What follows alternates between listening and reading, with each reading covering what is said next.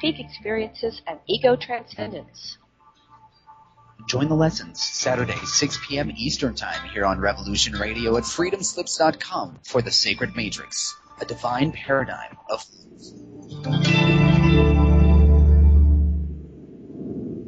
Ladies and gentlemen, can I please have your attention? I've just been handed an urgent news story, and I need all of you to stop what you're doing and listen. On the go? Still want to listen? Don't have one of those fancy phones with too many buttons. Don't know what an app is? Or you don't even care? Well, we got you here at Revolution Radio. Now you can dial in 24/7 to listen to our shows. We have a number for Studio A and Studio B, and best of all, it's free. Don't forget, carrier charges for your cell phone provider may apply, though, so check with your cell provider to make sure. So ready? Here you go. Get a pen. Here's the number. Studio A is 712-432-6958, and Studio B is 716-748-0112. Thank you very much for listening to Revolution Radio, freedomslips.com, the #1 listener-supported radio station in the world. The opinions expressed on this radio station, its programs, and its website by the hosts, guests, and call-in listeners or chatters are solely the opinions of the original source who expressed them. They do not necessarily represent the opinions of Revolution Radio and freedomslips.com, its staff, or affiliates. You're listening to Revolution Radio, freedomslips.com, 100% listener-supported radio, and now we return you to your host.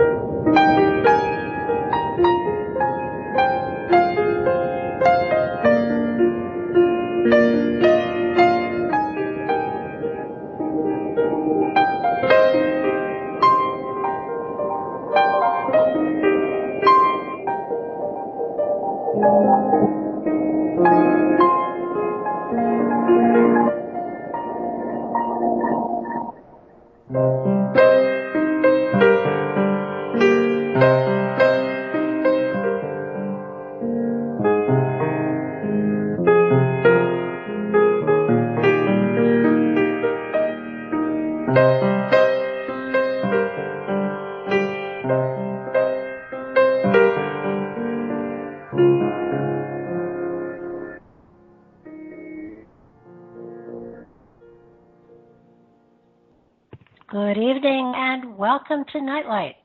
I'm Barb DeLong, your host. I invite you to step away from the mainstream and gather around as we enlighten the world with our realities and travel this cosmic journey we call life.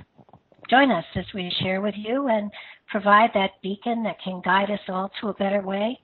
Explore with us as we examine a metaphysical montage of spiritual insights covering everything from the mundane to the magical, UFOs to unicorns, and everything in between. Nightlight, a reminder that you are never alone. Tonight I welcome back one of my favorite authors. His name is Robert Sullivan, and he is the author of two of my favorite books, and it appears that he has two or three more coming. He wrote Cinema Symbolism, a guide to esoteric imagery in popular movies. And it's a big title, but it changed the way that I looked at movies forever. In a scary way sometimes, in a pleasant way other times, in many ways because I come from a spiritual background and am constantly on that journey of self-awareness. He gave me tools that changed the way I look at not only movies, but television and advertising. It made me far more aware of the subtle manipulation that is incorporated into everything we look at, that we listen to, and that is around us. It was an amazing journey for me. The second book that he wrote, and I'm not sure which order they came in, but the second book that challenged me is The Royal Arch of Enoch, The Impact of Masonic Ritual Philosophy and Symbolism.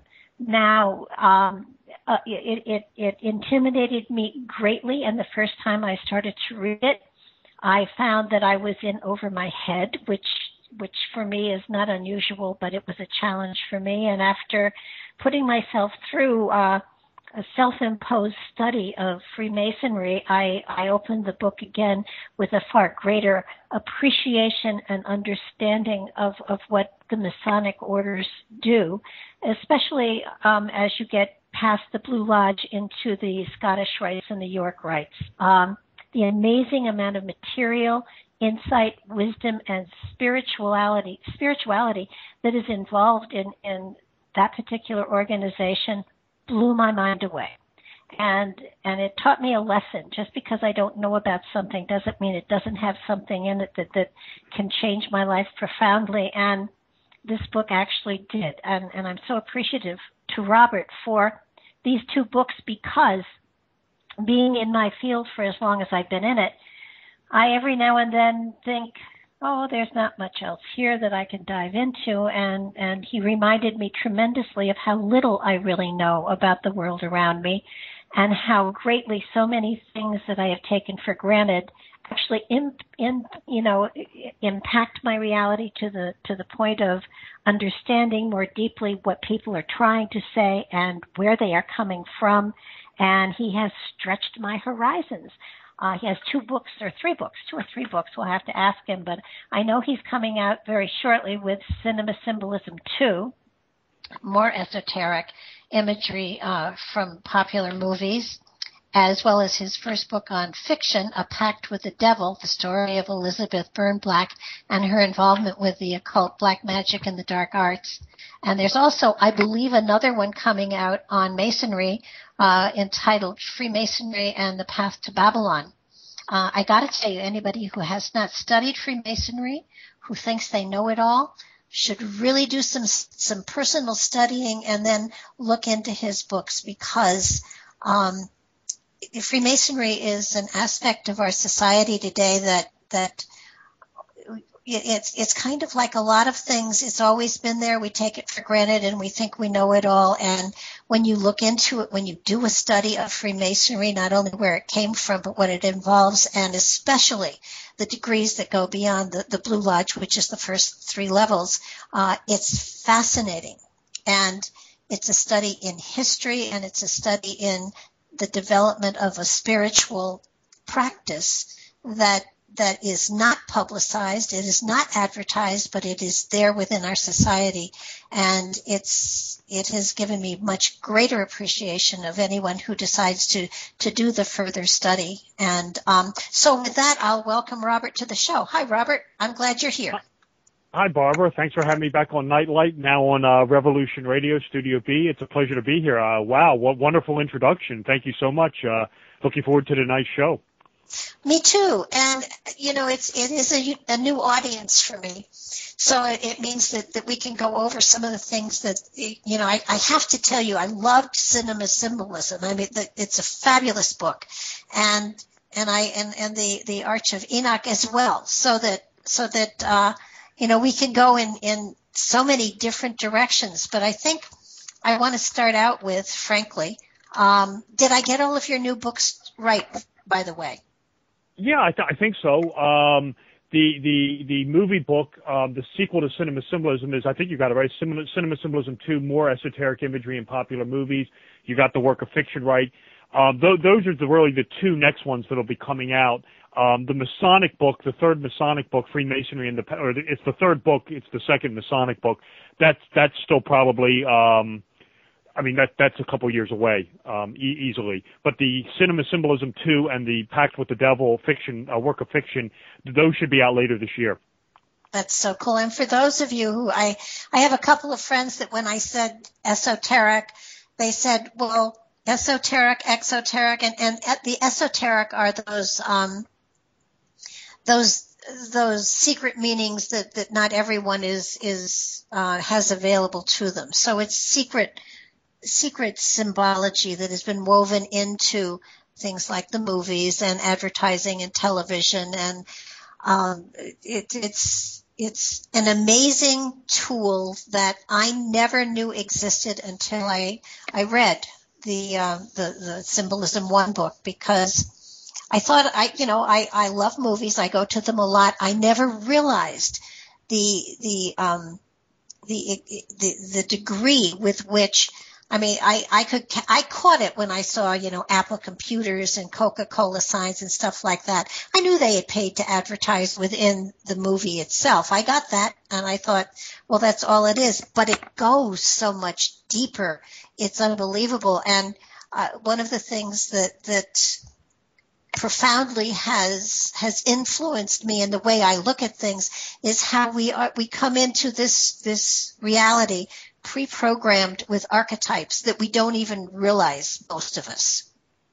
Yeah, well, that's right. And a lot of these movies really resurrect these archetypes from the subconscious mind. This was very critical to me when I was writing the book, was to delve into the world of Carl Jung, the collective unconscious, the archetypes, the solar savior, the lunar heroine, the trickster, the father, the mother, the lover. These are all very powerful archetypes coming out of the collective unconscious. This was developed by Carl Gustav Jung. This comes from the world of Plato, the philosopher. He developed a similar theorem. He called it the theory of forms. It mirrors Jung's collective unconscious, and in a nutshell, it's that these archetypal figures are just integrated in part of us since day one. You can look at it one of two ways: is that the movie, it's probably a combination of both. If the movie makers are aware of this, so you will find these archetypes, repeating themselves over and over again in cinema. Or alternatively, you can look at it from the standpoint. I think both standpoints are correct. You can look at it from the standpoint also of, well, the movie makers are subject to this too, the directors, the producers. So we have, the parallels, with Luke Skywalker or, Frodo Baggins or Neo, or Paul Atreides.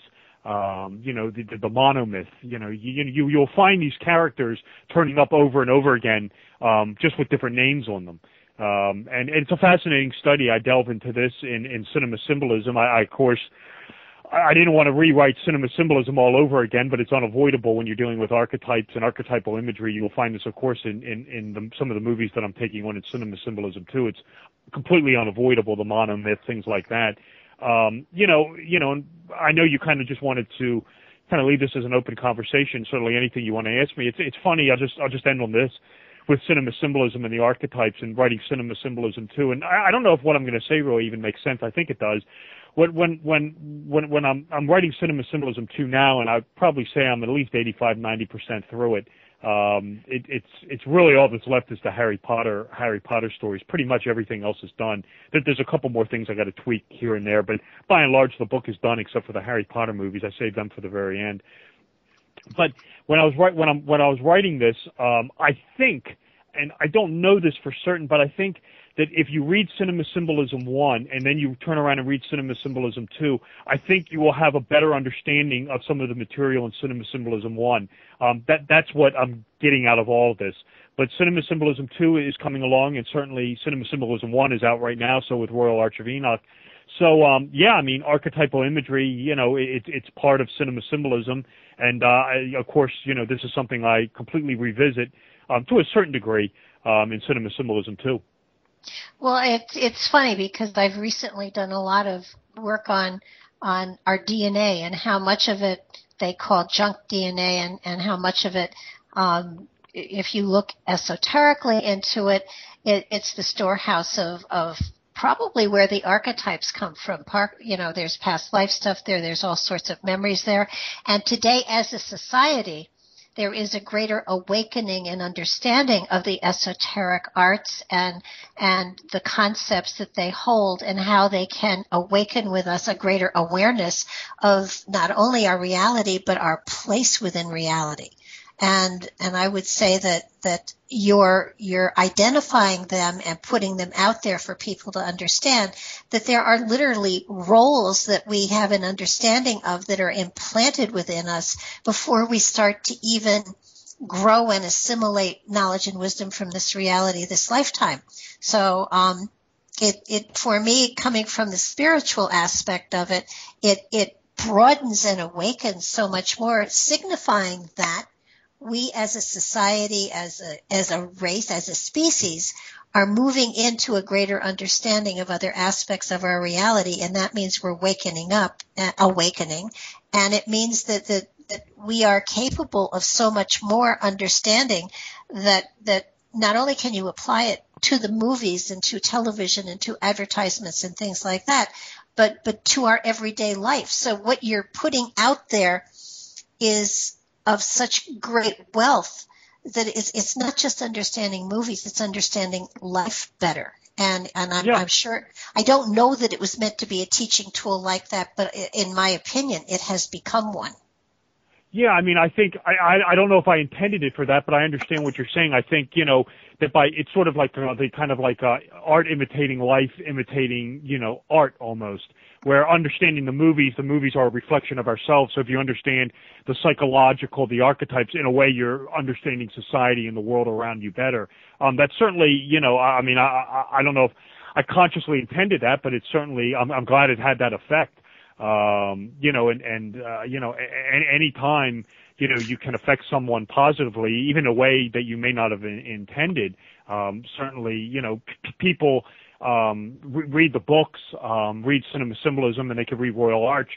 And I suspect that someone may take something away from it completely different than someone else, may take away.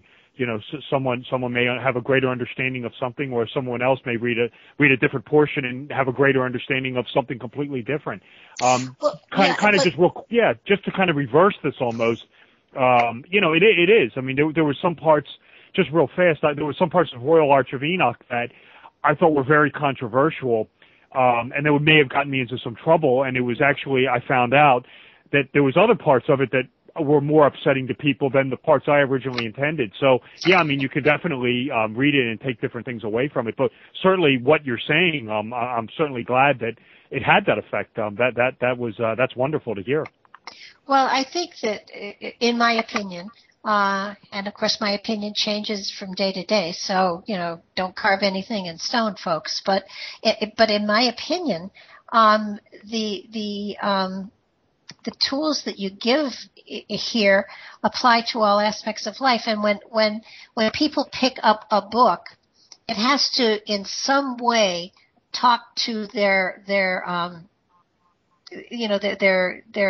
base of knowledge, their, just what it is that they have inside of them that allows them to understand something. And for me, I always look for that element that touches into the things that I've studied, the things that I am interested in, and the things that relate to me. So it's a matter of, you once you hit that, then you get the reader. Now, most people have seen a lot of the movies that you've analyzed, and we will go into a lot of them, but going back to the Arch of Enoch, when I hit Enoch, and when I hit, his journey, and then Solomon, the building of Solomon's temple, and the Hiram Abiff stuff, I suddenly had the frame of reference that I could click into that could kind of, you need to have something that you can attach to in your frame of reference in order to make something flow and be understanding to you. So, and that's coming from a more spiritual background and not knowing a great deal about Freemasonry. That's where you got me. And well, no, that's good to hear. No, I mean, it was definitely, I think there was I do believe there was a lot of spirituality in the Royal Arch of Enoch book. And I think for me, for both books, it was really, I didn't want to rehash, I do genuinely believe that the books are, do they have foundational building that, yeah, absolutely. I do believe by and large both books say stuff that is completely new.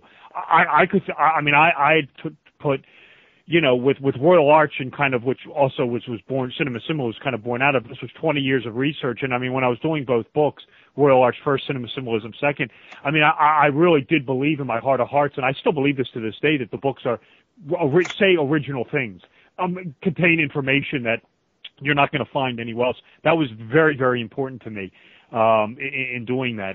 You have to have building blocks where you can rely on, like the Manly P. Halls and the Albert Pikes and things like that. But I really wanted to, come at this with new material. But of course, I wanted to dovetail with the historical fact, of course. Same thing with the movies. I didn't want to say outrageous things that didn't have a basis in reality. And I was real happy with the way the two books came out. And like I said, I'm real happy with the way Cinema Symbolism's coming out right now. And certainly my first work of fiction, that obviously is going to be a little bit different than the other two. You can't write a work of fiction like the Royal Arch of Enoch, but I'm real pleased with the way they came out, and I'm real happy with the way the two I'm writing right now are turning out. Well, for Cinema 3, I have two movies I vote for. One is Avatar, and the other is Interstellar. Yeah, that's right. I remember you had mentioned those the last time. No, those will have to be in Cinema Symbolism 3, no question about it. It's funny because this happened to me on Cinema Symbolism 1, and it just happened to me on Cinema Symbolism 2. Was when I was writing Cinema Symbolism 1, the one that's out now, there were movies in that I wanted to talk about, but I thought, it's the same thing. This book will never end; it'll go on forever. So I thought, okay, I'll put these in Cinema Symbolism 2. So sure enough, I'm writing Cinema Symbolism 2, and I'm looking at this, and I'm thinking, here we go again. There's movies I want to talk about in Cinema Symbolism 2. I mean, there's just no way the book will go on forever. So I'm kind of already beginning to plot Cinema Symbolism 3. And believe me, Interstellar, you're not the only person who's come asking me about that one. So that'll definitely have to go in. You mentioned Avatar to me, and I have seen that. That was the James Cameron one, but it's been years since I've seen it, so it's definitely going to have to take a look. Have to take another look at it. I have yet to see Interstellar, but definitely, I've had a couple other people come at me with that one. So yeah, definitely on the list for Cinema Symbolism 3. Well, I think just so that people understand where this comes from and how it fits into the movies. The archetypes that are inside of us are archetypes that we recognize subliminally, if not consciously, so that it gives us a greater understanding to the part that someone is playing and what they represent within the movie. And once you've got that, and not every movie fits every archetype, but for the most part they do. And directors and writers are aware of those archetypes, at least the ones that are, that have, that are very, very, very popular. The easiest one, I think, I'm trying to think of what, I guess The Exorcist is the one that really represents things most easily and most people have seen. So can we kind of go into understanding The Exorcist and how these archetypes apply and how they have used settings and our memories of what the settings represent to give us an idea as to where the movie is going and things like that? Yeah, absolutely. The Exorcist is this is a movie that I cover in Cinema Symbolism 1. This is out now. It's actually the first chapter of the book. Is The Exorcist, and it's a movie that's very rich in symbolism, even more so. It's one of my all-time favorites, and it's very rich in symbolism. I've seen the movie dozens of times. I'm going to have it here on Blu-ray. I have the director's cut here on Blu-ray, and I knew there was some in it, but when I was really applying this to Cinema Symbolism, when I was writing it and was really sort of sitting down watching this movie through my quote unquote symbolic goggles, there was really a lot more. It became apparent to me that there was really a lot more going on inside this movie than even I thought so at first. So just we'll break down The Exorcist a little bit. I mean, you have the whole idea of, there's so much we could go into with this. You have the one priest, the Father Karras, Damien Karras, the Jesuit, He is the little girl's, it's the Christ figure. It's the Savior figure. He is going to be her Savior figure in the movie. He's the Jesuit. You have the little girl being possessed by the dark demon. You have to expel the darkness, you got to call him the solar priest. And the Jesuits, you take a look at their logo, it's the sun. So you have this whole idea of, Manichaean cosmology, Zoroastrianism, and Christianity. This is, God versus the devil, light versus dark. So you have the sun battling darkness. The one thing that's very archetypical that this does come out of the world of the collective unconscious is with the little girl, when the evil takes possession of her, it becomes drastically cold. You could see her breath when the priests enter at the end. You could see her breath, and the director's showing you how frigid it is in the bedroom. This comes out of the world of Dante Alighieri's Inferno. The whole notion of hell and the demons in hell being in a frigid wasteland. So, of course, when they come up to possess the human, they bring this icy, frigid coldness with them. This is, of course, the ninth circle of hell from Dante's Inferno. You have the Damien Karras figure being the Christ Savior archetype. To convey this is very subtly done. Right off the bat, Karras is by and large in that movie in a state of ascension. He's constantly walking up hills, walking up staircases. In fact, when he's introduced in the movie, he's seen coming up a flight of steps, and you actually see him. He's coming up a flight of steps onto a subway platform. If you pay attention to this very closely, there's a sign hanging behind him, and he's coming up on 33rd Street, of all things, and that is a direct reference to Jesus Christ, who was here on Earth for 33 years. So right off the bat, you have this nexus being formed with Jesus, with the Damien Karras figure. And of course, at the end, he does expel the demon from the little girl, Regan MacNeil, played by Linda Blair. But of course, he falls down the flight of steps at the end, killing himself, dying at the very end. And this whole idea of him falling down at the end is representative of his doubt about Christianity that permeates the movie. I mean, he's constantly in doubt. He's constantly unsure of himself, and so he falls down the flight of steps at the end. But we know the exorcism is successful. How do we know this? Well, when Karras is laying there at the end, you're gonna have to pay attention. Next to him on the wall, the word "pigs" is spray painted. And this is a reference is very well placed. This is a reference, and again, you will not see it, but your subconscious mind will pick up on this. This is a reference to the gospel tale of Jesus exorcising the demon from the man, casting them into a herd of pigs, casting them off the cliff. So the word "pigs" appearing there is a reference to Jesus successfully performing the exorcism in the New Testament. So hence Karras has successfully exorcised the demon. There's a ton more going on. Another, archetypical imagery going on in this, and this was a great one. And I've watched this scene 500 times.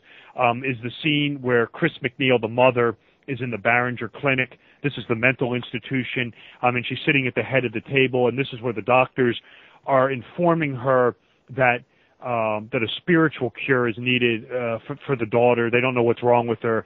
All their tests haven't worked. They don't know really what's medically wrong with her, so they're recommending to her a spiritual cure.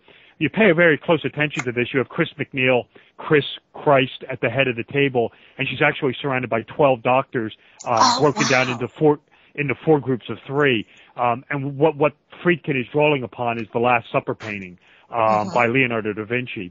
So it's a lot of archetypical imagery in The Exorcist. It's great symbolism. I have a whole chapter on it, and it's actually the first chapter of cinema symbolism. It's one of my all-time favorite movies, certainly one of my all-time favorite horror movies. It's a great study in symbolism, archetypes, archetypal imagery. And I'm just, I can keep going on with it, but, we have a limited show, of course, but yes. The Exorcist is a movie I took on in cinema symbolism, rich in symbolism. Well, it also, that scene, you have 12 people at the table, and those are the 12 astrological signs as well. Oh, absolutely. This is something that I talk about much more in the Royal Arch of Enoch. I talk about it also in Cinema Symbolism. I'm actually revisiting this in Cinema Symbolism 2. I actually have a section in Cinema Symbolism 2 on religious cinema. Like the Passion of the Christ movie and the Ten Commandments, and how these movies are all mirroring this astrological, mysterion that you will find in the Bible. So, yeah, absolutely. I mean, you get into comparative religion, you have Jesus as the sun, S-U-N, the apostles would be the 12 houses of the zodiac. You will find these parallels, these astrological solar, parallels going on inside the Bible, reflected in Christianity, reflected in Judaism, even, believe it or not, reflected in Islam to a certain extent. This is really a deep comparative religion study that I delve into in Royal Arch of Enoch. I talk about it because it does turn up in movies, but in Cinema Symbolism 2, I'm actually doing a whole chapter on this astrological symbolism in religious cinema. Well, I think also the thing that most people don't understand is that the imagery that is there that wakes up these subliminal archetypes goes about into the occult, into numerology, into astrology, into mythologically and alchemical stuff, tarot and Kabbalistic, iconic, it's all in there, and it's I used to say to people, I go to the movies to be entertained. I don't go to the movies to be, educated. I like big explosions, but now I go to the movies and I look for, okay, where are there symbols here? I will usually see a movie more than once, and if I like it. And when you see it for a second and a third time, you begin to notice where the subtleties are, and they are definitely implanted on top of the advertisements that are blatant. There is symbology, whether it has to do with numerology, which is another ancient form of spirituality or utilization of spirituality, I guess is a better way to put it. It's there, and so is the astrological stuff. It's there, and I do believe that those who have done popular movies or books or whatever have incorporated those archetypes into what they've written intentionally so that it will grab people. It isn't just that. It's a well-written book, and that the author obviously has a love affair with words. I mean, that'll get me as well. But after that, it's like, okay, I can reread it and find other places, and now I actually look for those subtleties to sort of give me a deeper understanding of what the author was really going for. Quite often, things that we have been to that we have found were just entertaining turn out to be really a repeat of the story of the Bible without us even knowing it. Oh, sure. Absolutely. I mean, but you talk, absolutely, when you're getting into the archetypes, I mean, this is all being framed in with occult symbolism, with, you're absolutely right, with numerology, with Kabbalah. Absolutely. I mean, I totally agree with that. It's really, depending on what's being presented in the film, it's a contextual breakdown for me, breaking down the movie on the correct, esoteric level. But absolutely. I mean, a lot of times, like the Christ story, this turns up over and over again. But I mean, it's not really, it's there, but you may miss it. You'll find components of this, all over the place. I mean, Superman, the only begotten son sent from the heavens, to, use miraculous powers to save mankind from itself. Who Definitely. does battle with Lex Luthor, Lex Luthor. Yeah. You have, I mean, the one, classic, if you want to see the idea of the savior figure, I call him the Gnostic savior, the savior who's going to liberate mankind. We turn to, Matrix, Neo. Who is the one, what's Jesus, the chosen one, who's going to liberate mankind and defeat the machines and bring gnosis to mankind. And, I mean, Neo is killed and resurrected, and hangs around with the sacred feminine Trinity. I mean, it's does battle with the works of darkness, the dark evil machines, the agents. Absolutely. I mean, the other one is we were talking about this earlier today. Frank Herbert's Dune. Oh yeah. Paul Atreides, the Fremen's chosen Messiah, who is going to defeat the Harkonnens and bring peace to and bring peace to the universe. It's the same story over and over again. It's definitely there, no question. Let's look at the Lord of the Rings too. Again, one of my favorite books. Tolkien was amazing, but there's all sorts of amazing symbolism. The One Ring controls them all. I mean, it goes on and on. Yeah, well, I mean, this is something I really, you bring up Lord of the Rings. I mean, this is really, you get into like the Frodo Baggins character, the Luke Skywalker character, Paul Atreides, Neo in the Matrix. These are all characters who experience the monomyth of Joseph Campbell, the hero's journey. This is something I kind of really wrestled with, and something I wanted to talk about in cinema symbolism too, is because these stories very much parallel each other. But I was stuck with, I was researching this, I was stuck with this idea of, why is it that, all four of these characters experience the Campbell monomyth, but why is it that Neo, why is it that Neo, that Luke Skywalker and Frodo Baggins aren't, they're savior figures, but they're kind of different than, like Paul Atreides or Neo, and I finally figured this out. And it's really that even though all four characters are really savior figures, Luke Skywalker and Frodo Baggins are not really what I would call spiritual liberators.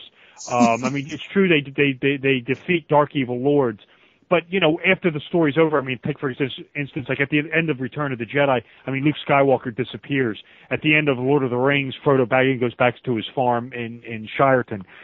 This isn't the case with Neo and Paul Atreides. These guys are Gnostic saviors who are going to bring gnosis to, every corner of the universe and really liberate everybody. You don't really find that in Star Wars and in Lord of the Rings. But no, this is something that I really was wrestling with. But I think that's really the answer. And it's also interesting that, and I think this has to do with death and rebirth, and it's sort of like the Christ story. And it does tie into this. It's interesting that both Paul Atreides and Dune and Thomas Anderson, not only are they these Christ saviors, but they also undergo a name change. And you don't find this with Luke Skywalker or Frodo Baggins. Paul Atreides becomes Muad'Dib or Usul, and of course Thomas Anderson becomes Neo. So this again is signifying this death and rebirth motif. But no, Lord of the Rings by J.R.R. Tolkien. This is a string of movies that I took on in cinema symbolism. I was originally going to do the Hobbit movies for cinema symbolism 2, but again didn't fit in, so that'll have to be in cinema symbolism 3. Although I did in cinema symbolism 2, I am doing the Narnia stories of Lewis. But no, very high fantasy stories. The One Ring, the Dark Evil Lord. Loads of elements of the monomyth with Joseph Campbell. We have our Sacred Feminine with Galadriel. Of course, jumping off the screen of us is one of my all-time favorite archetypes, the Hermes Trismegistus archetype, the wizard. The hermit, the old graybeard, of course, Gandalf the Grey.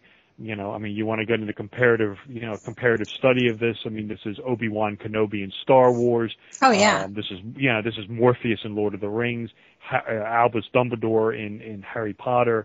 I've seen some great archetypical imagery there as well. And again, with Frodo, it's the idea, of the figure being plucked out of the commonplace, being put on this giant monomythic quest to save in a savior role. And in the end, trying to find himself. It's a great story. I love the Lord of the Rings movies. I think they are just so well done.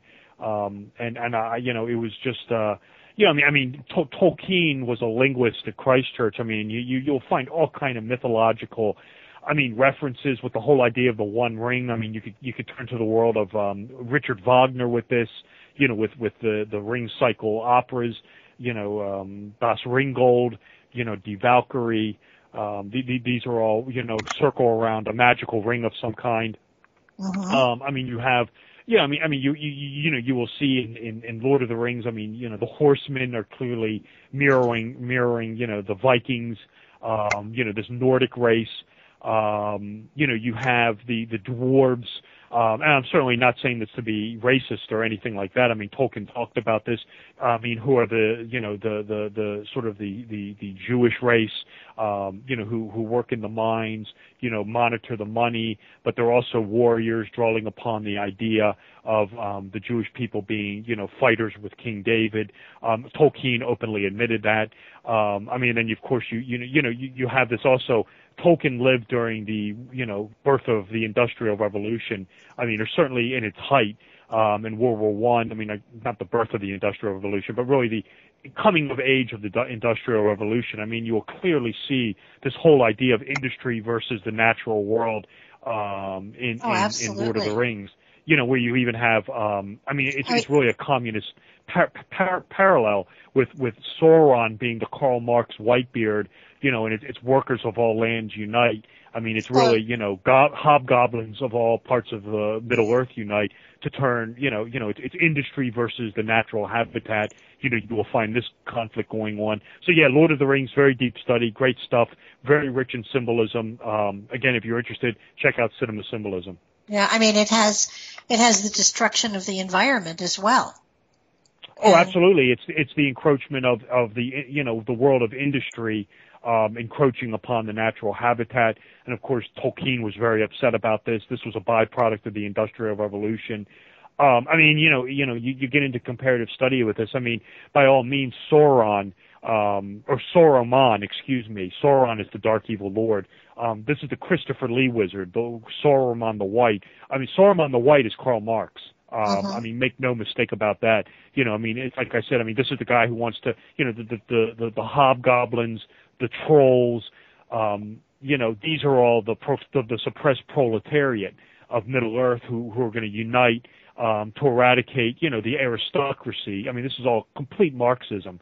The aristocracy of Middle Earth, which is of course really the elves, but the world of men and the hobbits, who are sort of the the aristocracy, the elites, the goblins.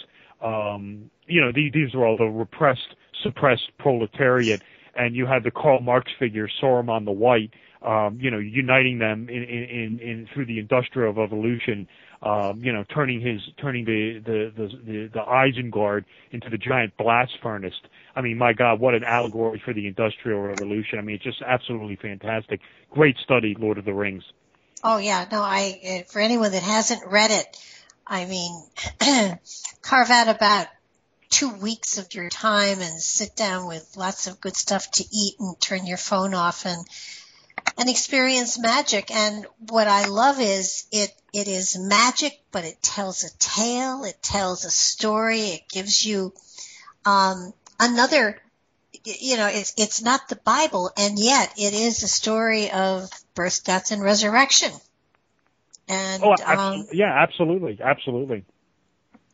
And if you're not religious, then get it from the Lord of the Rings, because basically it is the light does win out eventually. Is there sacrifice and struggle? Absolutely. However, it does win out in the end. Actually, you've got The Exorcist, and you've got, Back to the Future and stuff like that. But you've also got in here Monty Python and the Holy Grail, possibly my favorite English people ever. And how does that film fit into your archetypes? Yeah, we have to go back in time really to understand that one. Monty Python and the Holy Grail is another one of my all-time favorites. Probably one of my all-time favorite comedies, to say, without question. This actually goes back in time to when I was doing Royal Arch of Enoch. And the final chapter of that I took on the John Borman Excalibur movie. And the King Arthur story, the Arthurian legend by and large, is a solar allegory. It parallels the Christ story immensely. Where you have King Arthur doing, with the Round Table, the Zodiac, the Knights of the Round Table, the 12 Houses of the Zodiac, or in other versions, there's 24 of them, representing the diurnal and nocturnal phases of the Zodiac. So by and large, the entire King Arthur, story, the Arthurian legend, is really an astrological solar allegory. And this is something I broke down in Royal Arch of Enoch. And really the best movie to see this in is the John Boorman movie Excalibur. But then we turn to the Monty Python and the Holy Grail, and we will find some of these exact same astrological, esoteric motifs rubbing off on them. Whether this was intentional or not is certainly debatable. I mean, we have Terry Gilliam, who is a big-time member of Monty Python. I mean, who's very much interested in Gnosticism. I mean, a lot of Gilliam's movies are very, very esoteric. I mean, we talk about the Christ Savior, the Christ archetype. I mean, look no further than Terry Gilliam's 12 Monkeys. I mean, there is the entire Christ story once again presented on screen. And Gilliam is in the Monty Python troupe. So, yeah, I mean, with Monty Python and the Holy Grail, I mean, absolutely. I mean, we have King Arthur in all versions of the story is a solar avatar, is a personification of the sun. So next time you're watching Monty Python and the Holy Grail and you see Graham Chapman, holding up, standing, riding the imaginary horse with Patsy banging the coconuts. You're going to want to take a look at the emblem on King Arthur's chest, on his tunic, and it's also on the flag of Patsy, and I also believe it's on Patsy's tunic as well, to see exactly what they represent.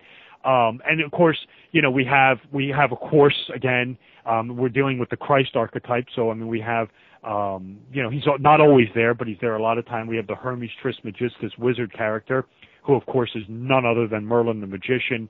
Merlin is noticeably absent in Holy Grail, so they replaced him with this guy named Sir Bedivere, who is the wisdom provider. He's the guy who has all the wisdom. I liked it. I liked it at the very beginning. This was a very kind of clever trick with astrological archetypes. You have the woman being tried on the giant scales. The woman, the female archetype with Libra is generally a female trickster. So I like the idea of the female trickster, the witch, being sitting on the giant scales of Libra. I thought that was a very clever motif. And then, of course, as the wisdom provider, you have on Bedivere's shield and tunic is the tree, the Kabbalistic tree of life, Kabbalah, the emanation of all wisdom. So we have the tree for Sir Bedivere. I mean, it's a great movie. I love the one scene towards the end where Arthur and his knights are coming out of winter, the winter months, and of course, this is something that just happened. We just had the vernal equinox, so that's the end of winter. Winter's ending, so we're heading into spring now. And after the vernal equinox, which is the end of the sign of Pisces, we head into Aries. So we have King Arthur, the sun, coming out of the sign of Pisces, leaving the winter behind. So who does he find? Tim. I mean, who's Tim? Aries the ram. I mean, he's got the ram's horn on his head. Aries is a fire sign, so naturally Tim is fire obsessed. I thought that was a great little astrological motif as well, archetype.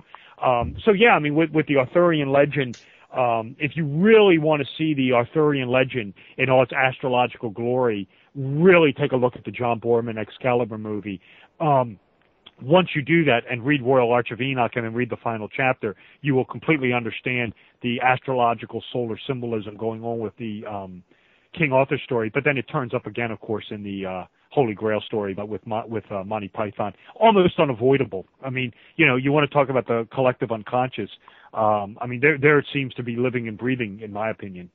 Do you think the authors have intentionally done all of this? Because there's just so much of it in some of these movies and some of these books even that I mean, do you think that there is a conscious effort to put symbolistic characters in books to help people more easily flow into the story that is being told? I think it's like anything. I think it depends on the movie and the book, or if the movie is based on a book. I mean, I think it depends. I think it has. I mean, I wouldn't say there's probably some uniform answer. I just think it depends on, it depends on the movie and who's behind it. I think a lot of times it's very much intentional. I don't believe it's a coincidence. I think sometimes it can be. But I believe it is intentional. But I also, you have to give, at the end, you're going to wind up with someone saying, oh, I didn't intend any of this, so how's it getting in there? And then again, we turn to this world of the collective unconscious that we're all, inherited. We all inherit this. So, directors and writers and producers are all subject to this as well. So it could be turning up that way as well. But I mean, clearly when you're dealing with something like The Exorcist, I mean, yes, I believe that's intentional. The Back to the Future material, yes, that's intentional. Certainly the Matrix movies, I mean, my goodness gracious. I mean, my take on it is, yes, it's intentional, but I'm willing to, understand that also these movie makers are being influenced by the collective unconscious. So I am willing to give some leeway to that as well. But I do believe that it is being intentionally placed. And like I said, if I didn't believe that, I probably wouldn't have written the book. So my take on it is being intentional. I mean, when you see the same stuff turning up over and over again, I mean, and it's just they're so clever with it. And it's so contextual. I mean, that's what's amazing to me. I mean, very seldom do you see this stuff out of place. I mean, if it's an alchemical movie, they follow the alchemical, portions of it. If it's an astrological movie or archetypes, I mean, they follow it. The numerology, I mean, I always say, numbers don't lie. And when the number makes sense in that context, I mean, that's a dead giveaway, that these guys are really knowing what, I mean, I think of the one scene in the Matrix movie, and I believe I'm quoting this correctly, but I may not be. It's when Neo is the Christ Savior, the Gnostic Savior who's going to wake up mankind. When Neo is brought aboard the bridge of the Nebuchadnezzar, you're going to see the Nebuchadnezzar's nameplate, and it has the wording on it, Mark 3:11. I mean, it has a clear reference to the Bible verse, Mark 3:11, which basically says, "Thou art the Son of Man, and all darkness and demons will bow down before you." I mean, that is clearly investing Neo as this Christ archetype savior. I mean, things like that don't lie. I mean, and those are things that really are dead giveaways, that this stuff is intentionally being placed, and these guys know exactly what they're doing. I would think, too, it is a matter of energetics, because it feels to me as though if someone has a spiritual understanding, they not standing on the street corner on a soapbox, but if somebody has that spiritual flow of energy within them, they attract to them other people who have that same flow of energy. And once you get a whole bunch of people who are on the same page, then magic happens, and it seems to me that a lot of the symbols, especially for instance in not the Matrix, but the first one we talked about, The Exorcist. The Exorcist. The opening scene is it's dark and it's All Hallows Eve, and the trees are dead and leaves are blowing around, and you get the feeling that something wicked this way comes before you even are into the movie. Oh, absolutely. Absolutely. You are 100% correct on this. I mean, we'll get to Georgetown, but even when the movie starts, I mean, we have the elderly priest, the elderly Jesuit, Father Marin. I mean, he gets the premonition of the demon, when he finds the demon's relic, in the little cavern. I mean, then, it's just bad thing after another. I mean, the clock stops, your time is up. He gets hit with the evil eye, the guy with the one eye, the death carriage passes before him. I mean, these are all omens of, ill omens. But then I love it. I love the scene. I mean, this is kind of overt. One portion's overt, one portion isn't, where he confronts the statue of the demon, up on the hill. And then you're obviously going to see the two dogs fighting. I mean, that's kind of obvious, the conflict of good against evil. But then I love it as the sun setting. I mean, it's the death of the sun in the background. I mean, it's, the darkness is on its way. I thought that was very well done. And then, of course, you get to Georgetown. I mean, you're absolutely correct. We're at the trick-or-treaters approaching Chris McNeil. I mean, it's the death of the sun. It's the halfway point between the autumn equinox and the winter solstice, when the light is in decay. And, of course, this is when the demons come out, when there's no light, when the light of the sun, God's sun diminished and dying, darkness rules. I mean, and literally, in winter the days are nothing. I mean, it's all nighttime all the time. This is when darkness and evil comes out to play. Hence, evil is allowed entry into Georgetown and into the Dahlgren Chapel to deface the statue of the Virgin Mary and ultimately to possess the little girl. You will find this exact same motif in The Shining. It's the exact same thing years later when the Torrance family arrive at the Overlook. When Jack is meeting with Ullman tells him that the hotel's operating hours or years of months of operation are from the beginning of May and the last day is October 30th. So we know that they're arriving. The last day of business is October 30th. The day they arrive, everything's shutting down, so we know that's Halloween. It's the same, same thing. Darkness, death of the sun, the winter, and now the demons in the Overlook can come out to play. It's the exact same motif. The weather can be important in movies. You want to see a movie where darkness, where they wreak havoc on your subconscious mind with the weather is the Omen movies. Those filmmakers just absolutely will destroy your subconscious mind with this whole play on light and against dark, with autumn and winter. The entire second Omen movie, where the Antichrist is coming of age, Damien Thorne, that entire movie is set. It alternates between autumn and winter. There is no spring or summer. Again, it's the exaltation of evil. It's the Antichrist becoming of age. So hence the sun is constantly in decay. It is a fascinating study, the play on the weather when it comes to denoting light versus darkness.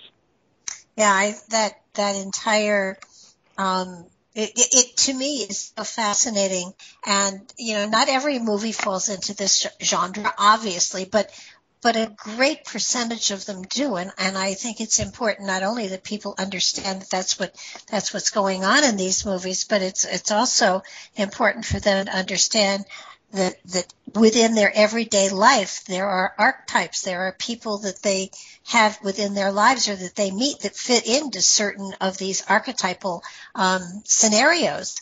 And you can look at life that way as well. Not totally, but it is an influence upon your consciousness that is an influence upon how you perceive your reality, which is an influence on how you create your reality.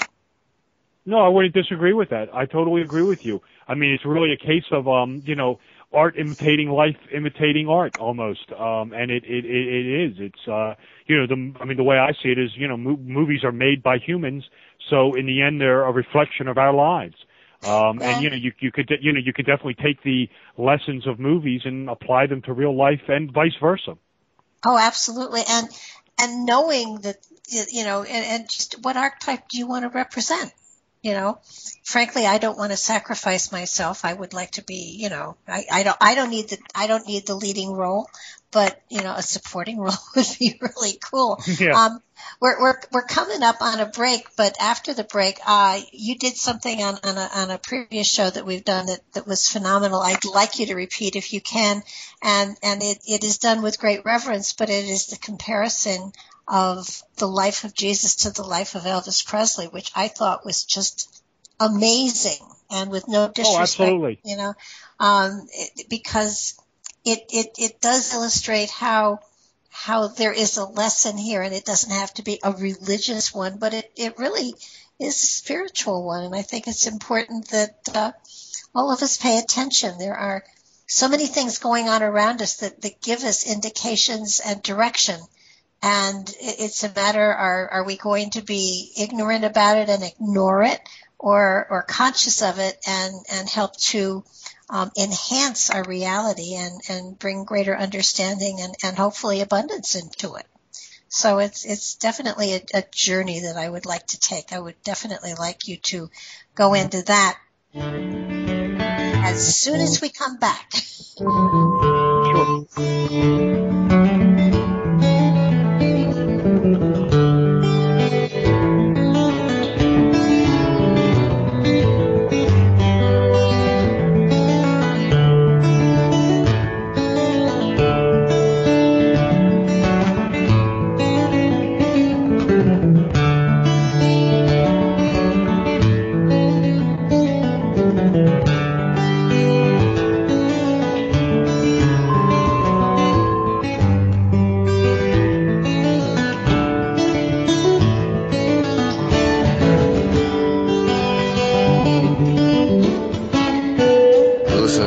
Revolution Radio at freedomslips.com. And we'll be right back after this message.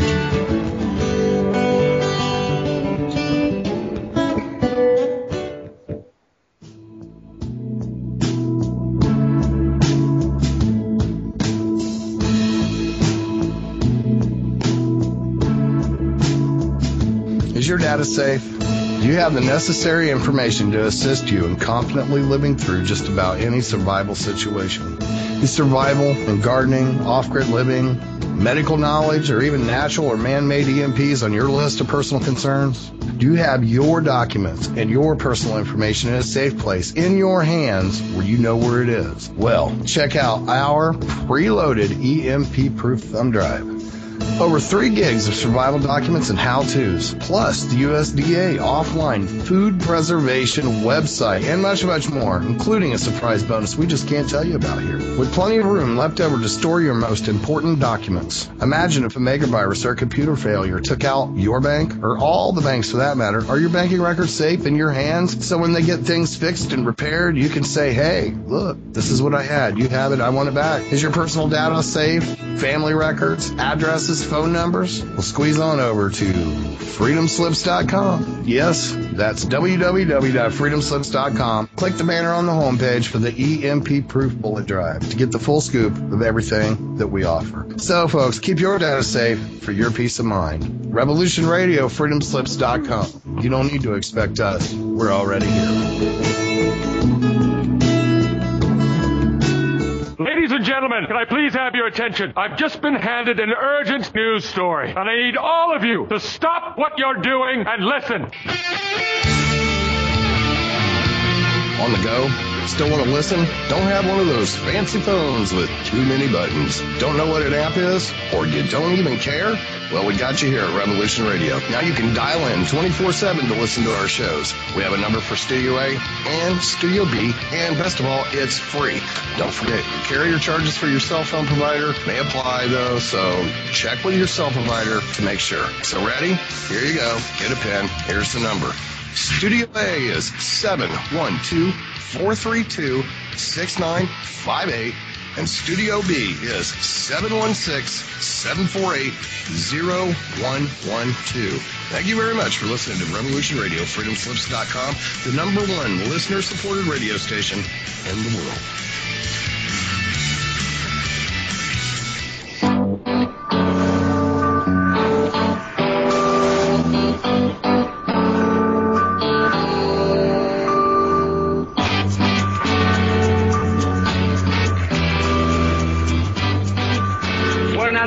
Syndicalist commune. We take it in turns to act as a sort of executive officer for the week. Yes. But all the decisions of that officer have to be ratified at a special bi-weekly meeting. Yes, I see. By a simple majority in the case of purely internal affairs. Be quiet. But by a 2/3 majority in the case of more... Be quiet. I order you to be quiet. Look, you stupid bastard, you've got no arms left. Yes, I have. Look. It's just a flesh wound. I don't believe I've seen such a display of courage, skill, nerve, grace, and stupidity. I'll do you for that. Oh, what? Come here. What are you going to do, bleed on me? I'm invincible. You're a loony. The Black Knight always triumphs. Roundtable Live, Monday through Friday, 1 a.m. till 4 a.m. Eastern Time. Bring your mind, bring your ideas, bring your voice. King Arthur had nothing on us. Here at Revolution Radio, freedomslips.com. The opinions expressed on this radio station, its programs, and its website by the hosts, guests, and call-in listeners or chatters are solely the opinions of the original source who expressed them. They do not necessarily represent the opinions of Revolution Radio and freedomslips.com, its staff, or affiliates. You're listening to Revolution Radio, freedomslips.com, 100% listener-supported radio, and now we return you to your host.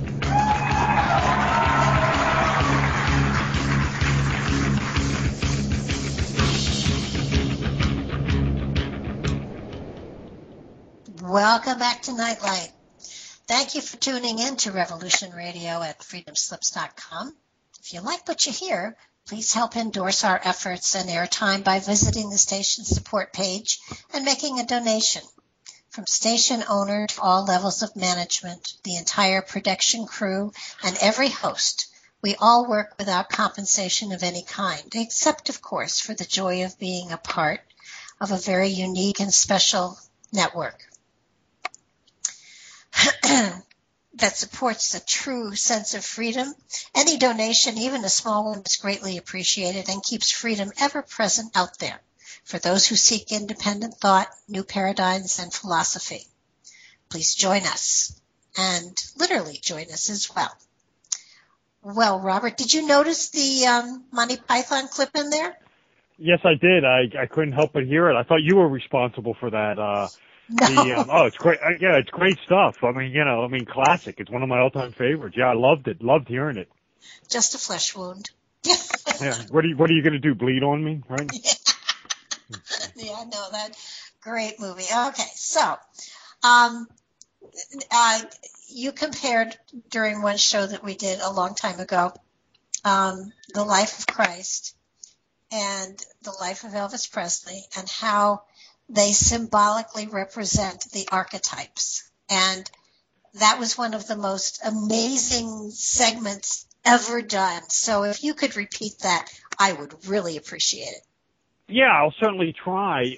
It's really a case of Jungian synchronicity. It's the idea that a person is sort of given a life to lead that they have no control over, or not that they have no control over, but they were destined to live it, or synchronized to it, I guess is really the word I'm trying to use. It's the study I took on in cinema symbolism, and my motivation for doing was, I discovered it. I couldn't believe what I was seeing. But of course, Elvis himself was in loads of movies, so I thought, okay, well, this is fair game.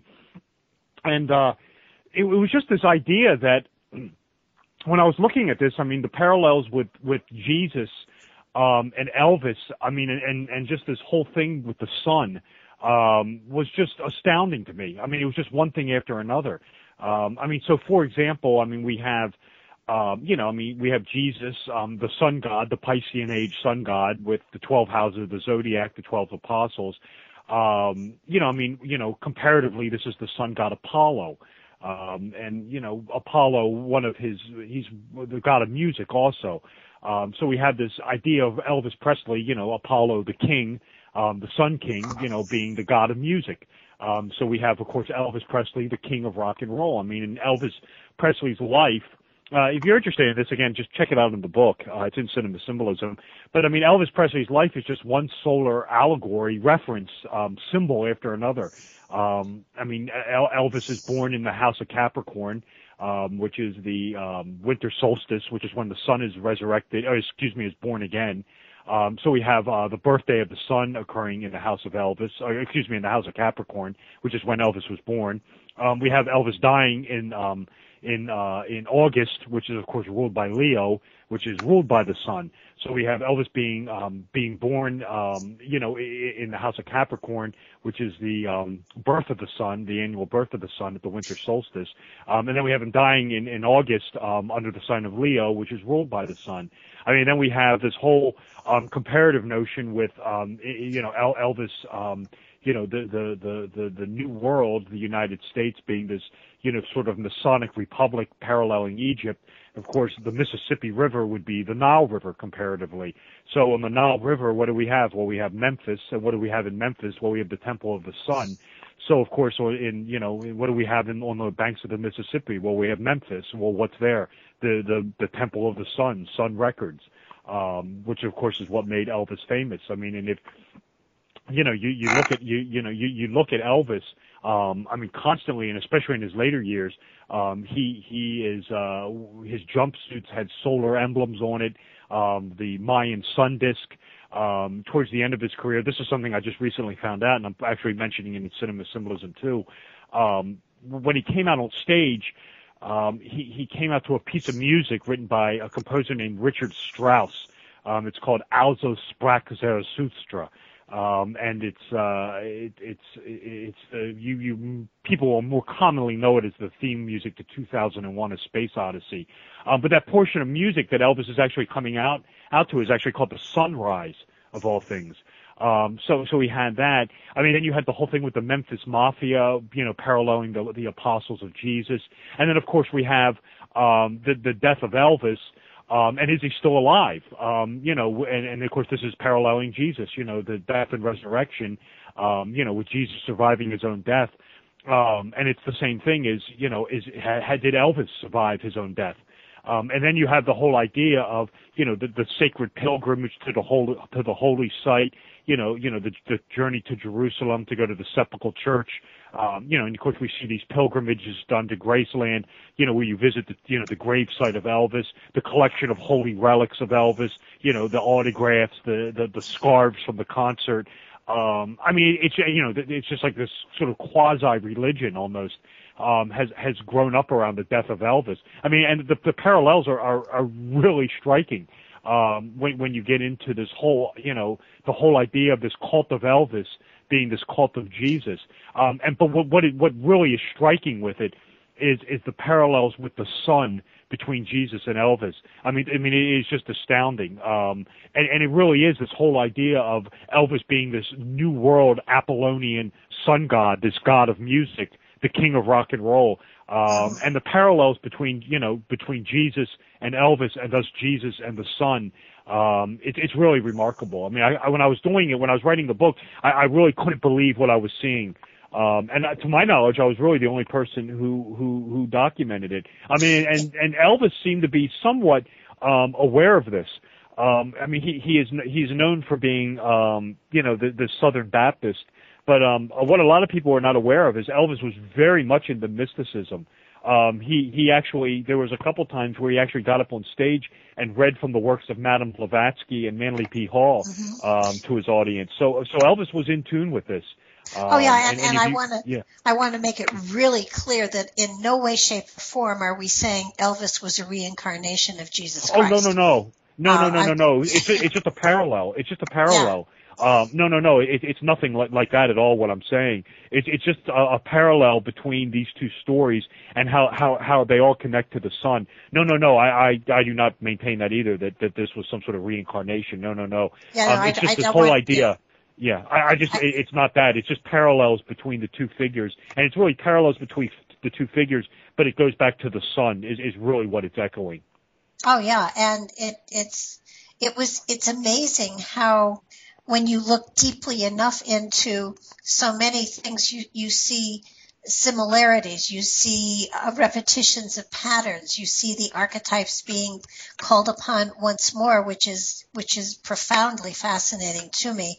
And it just, you sit back and you go, and what I love about all of it, and purpose at this point, I think, of all of it is it makes you stop and think. And anything that makes you stop and think and question, is an amazing gift, because it means that you aren't just gliding by on what other people have told you. You're looking into things, interpreting them, and applying them to your own life and seeing, does this fit, does this not fit? It's an amazing gift that you've put out there, and I hope people take advantage of reading just the symbolism books. Now, the Arch of Enoch, whole nother ball of wax, but fascinating, absolutely fascinating.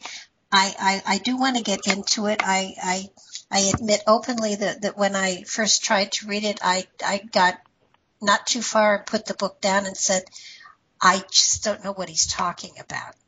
And so, not one to be defeated by the fact that I don't know anything about something.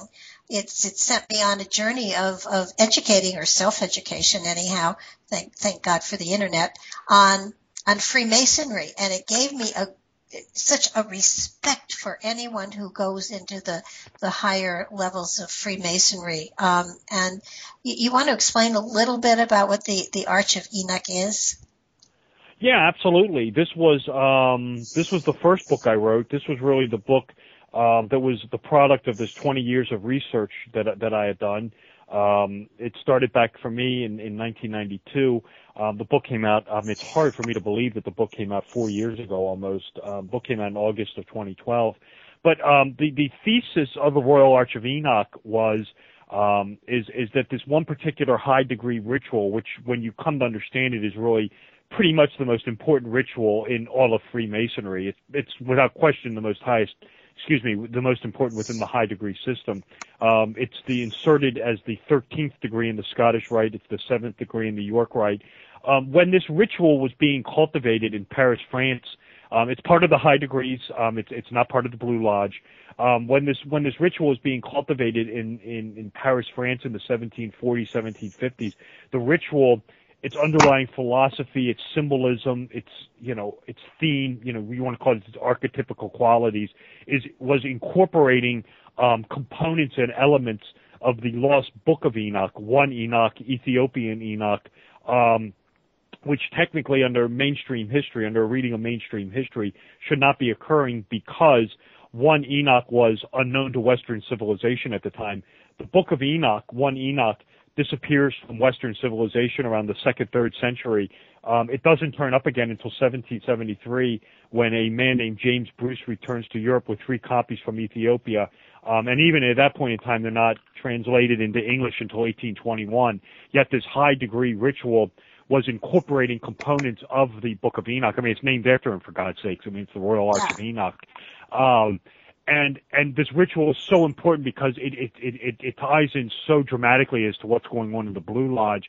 And really, what I was trying to do with the Royal Arch of Enoch, I really wanted to write the book on Freemasonry that I believe that if you ever needed, I wanted it to be, this was going to be the only book on Freemasonry you would ever have to read. Was sort of my motivation for this. I really went into the Blue Lodge. I went into the symbolism. I went into a lot of there's political symbolism that's going on. There's occult symbolism going on. There's Egyptian symbolism going on. There's astrological symbolism going on, and how this relates to the Blue Lodge, how they relate to each other. When you really begin to understand it and comprehend it and understand what's going on in this ritual, you understand that a lot of the symbolism, the Masonic symbolism that's being used, especially in architecture in Washington, D.C., in Baltimore, with the Erie Canal, with Union College, why it's all coming out of this one particular degree. When you understand the lessons of it, you will be able, and I do genuinely believe this. I think that you will be able to see and understand the symbolism, and it begins to make sense to you. As why does the United States Capitol building have a dome on it? That's intentionally done. Why is there a Pythagorean right triangle formed between the White House, the Washington Monument, and the United States Capitol, with the hypotenuse being named, Pennsylvania Avenue? Well, Pennsylvania is the Keystone State. There's a reason for that. There's a reason why Pennsylvania is called the Keystone. There's a reason why Texas is the Lone Star. This all ties into this occult Freemasonic ideals coming out of the Royal Arch. And when you really come to break it down and you understand it, you understand that the United States is really this New World Masonic Republic. It's so much of the symbolism. Even the formulation of the government is all coming out of the Masonic institution. This was what the Royal Arch of Enoch was all about, was documenting this, but primarily documenting this historical anomaly, with really the book was really the first one to document this anomaly, that this ritual was incorporating components of the Book of Enoch prior to its discovery in the West. So in a nutshell, that's the Royal Arch of Enoch. It's heavy lifting. It was heavy lifting. No question. Well, I know that a lot of this goes back to, of course, the Solomon's Temple and the fact that they were searching for the name of God, I believe. It's sort of correct. In the Blue Lodge, they're building Solomon's Temple. This is what the 3rd degree ritual is revolving around, and the architect of Solomon's Temple is this guy. This isn't the Masonic ritual. This is in the Blue Lodge. Is a guy named Hiram Abiff. He possesses this secret name of God. He alone, and he's the only one who possesses it. As the temple is nearing completion, he is promised to pass this word along. But three fellowcrafts get greedy, and they want the word before the temple's completed. They conspire. They threaten to kill him if he doesn't reveal the word. He doesn't give it up, and they kill him and they bury him, and he's ultimately resurrected. If you fast forward to, that's really where Solomon's Temple kind of comes into this. But if you fast forward to the high degrees, they're building the second temple, which is the second temple of Zorobabel, it's called. It's named after a Jewish governor named Zorobabel. The name Zorobabel means the heart or path or mouth of Babylon, depending on how you want to translate it. And it's during this construction phase of the second temple that this treasure vault is discovered that contains this sacred name of God, this lost word of a master mason, it's called. This is what the Royal Arch of Enoch is. It's really the end of the Grail quest. It's the restoration of what's lost in the Blue Lodge. That's one of the reasons why it's so important. Yeah, and to me, I think one of the things that impressed me so greatly was that, after your first 3 degrees, you go into the other degrees that are available, and you've got the Scottish and the York Rite being the 2 biggies. And they go into further understanding of it. It's a study of self-awareness. It's a study of how do you become a better person, and how do you impact your family and your reality and your home with these greater understanding, insight, and wisdom. And so that anybody that in my opinion, anybody that goes, beyond the first 3 levels, and that would, in the first 3 degrees are what is called the Blue Lodge. And if you go beyond that, there are all sorts of different, you could assimilate 100 or more, I would think, aspects to the degrees that you have, because there's one that is called the Knights Templar, which is not becoming a Knight Templar, but it is the name of the degree. And from what I read about it, it does, that is the only place where, at least in American Masonry, you have to acknowledge that there is a higher power.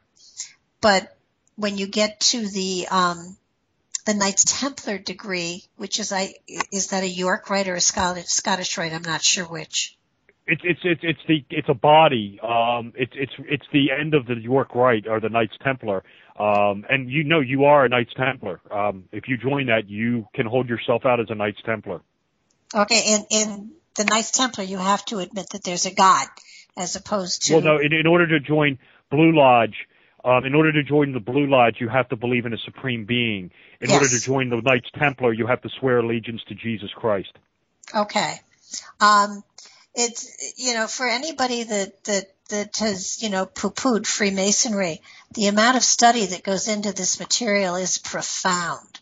And the spiritual aspects of it are profound. I think in one of the other shows I said to you that while Freemasonry originated with Masons who were, creating the building blocks for Solomon's Temple, theoretically, it feels to me as though the different levels and the different rites are building blocks of a more spiritual aspect to your reality, and you can't help but be impacted by that.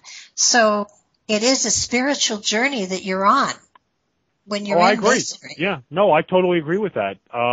You absolutely can. I don't disagree with that one bit. You can definitely look at, even in the Blue Lodge, you're being brought from darkness to life. You're undergoing a symbolic death and resurrection. So the idea is that being reawakened, the idea behind it is, the philosophy behind it is, your divine spark has, this is sort of more Gnostic than anything, is sort of ignited, and now you can affect positive change in the community. So it is sort of a spiritual, undergoing, being brought from darkness to light, light. In Christianity, it's the same sort of thing. You can call it being brought from darkness to light. If you want to apply alchemy to it, it's being brought from ignorance to wisdom. Zoroastrianism, Manichaean cosmology, you can call it that also. That's sort of what's going on in the Blue Lodge. But no, you're absolutely right. And the underlying idea behind this is, you're absolutely correct. You can definitely look at this as spiritual building blocks. I think that is very, very correct in all this. The idea is, it's probably more so in the olden days than it is today, but the whole idea is once you obtain this Royal Arch of Enoch degree, that by possessing the secret name of God, you were actually becoming godlike. So the idea was not only, I mean, I underline the word godlike. No one believes you were actually a deity. But the idea was that possessing this word, you became sort of semi-deified. You weren't God, but you were basically, by possessing this word, you were, with what you had gone through the Blue Lodge, and now by possessing this word, it was the idea that you were expressly given this warrant to not only go out and, that it was almost your duty to go out and affect positive change in society, to make a impactful decision, an impact on society, a positive impact. I mean, it was almost your express duty to do that, by possessing this name of God. Because back in the day, it was much more harder to obtain than it is today. So no, I do. I mean, you will find this symbolically, being taught to you. I mean, even, we go to, the Royal Arch Ceremonial. There's a part in it where the Solomon's Temple is there and it's rubble. They clear the rubble to make way for the new temple. I mean, again, this is symbolic. The idea is by clearing the rubble, they are now preparing you for something greater. And it's a cleansing. You're cleansing yourself. You're clearing the way to make room for this new self that you're going to obtain by possessing this lost word. So no, it's all very spiritual. It's all very symbolic. I don't dispute that in any way, shape, or form. I would definitely call sort of what I've described in the book, the way I view it is really, in the Blue Lodge, is sort of what I would call Gnostic revelation, but in the high degrees it's really, what I call Kabbalistic apotheosis, where where in the Blue Lodge you undergo the symbolic death and resurrection where you're brought to light, but then in the high degrees you undergo this change where you, by possessing this word, you become godlike, and you're given this express warrant then to go out and affect positive change in society. I don't disagree with that interpretation at all.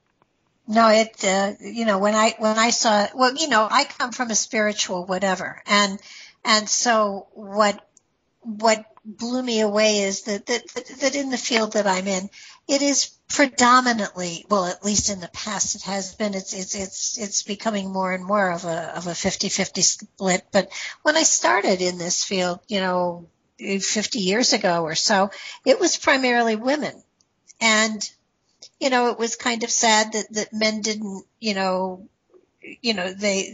usually men were, most guys that became involved in it were finding a lot of women, which was, that was a draw. But it was sort of sad that there was nothing, that men could do without the hormonal, contamination of women. And didn't realize that all along Freemasonry has been there, and it has been an amazing place. And what I love is, you don't solicit, you don't go out looking for members. It's a matter of someone has to find it, investigate it, and ask to join. That's absolutely correct, Barbara. You're technically not allowed to solicit members, although it is done.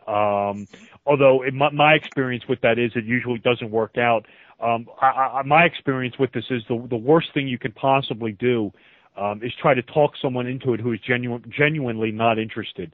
That is meaningless. I've seen that. I have literally seen that happen before my very eyes, where one of the older brothers has a nephew. And if you're, I forget what the rules are, but it has to be, I think if your father's a Mason or one of your family members, you can join at 18. If not, you have to wait till you're 21. But anyway, the kid has no interest in joining, and he's talked into it by the uncle. The uncle wants him to join. The kid has no interest in it whatsoever. And he does it just to placate the uncle.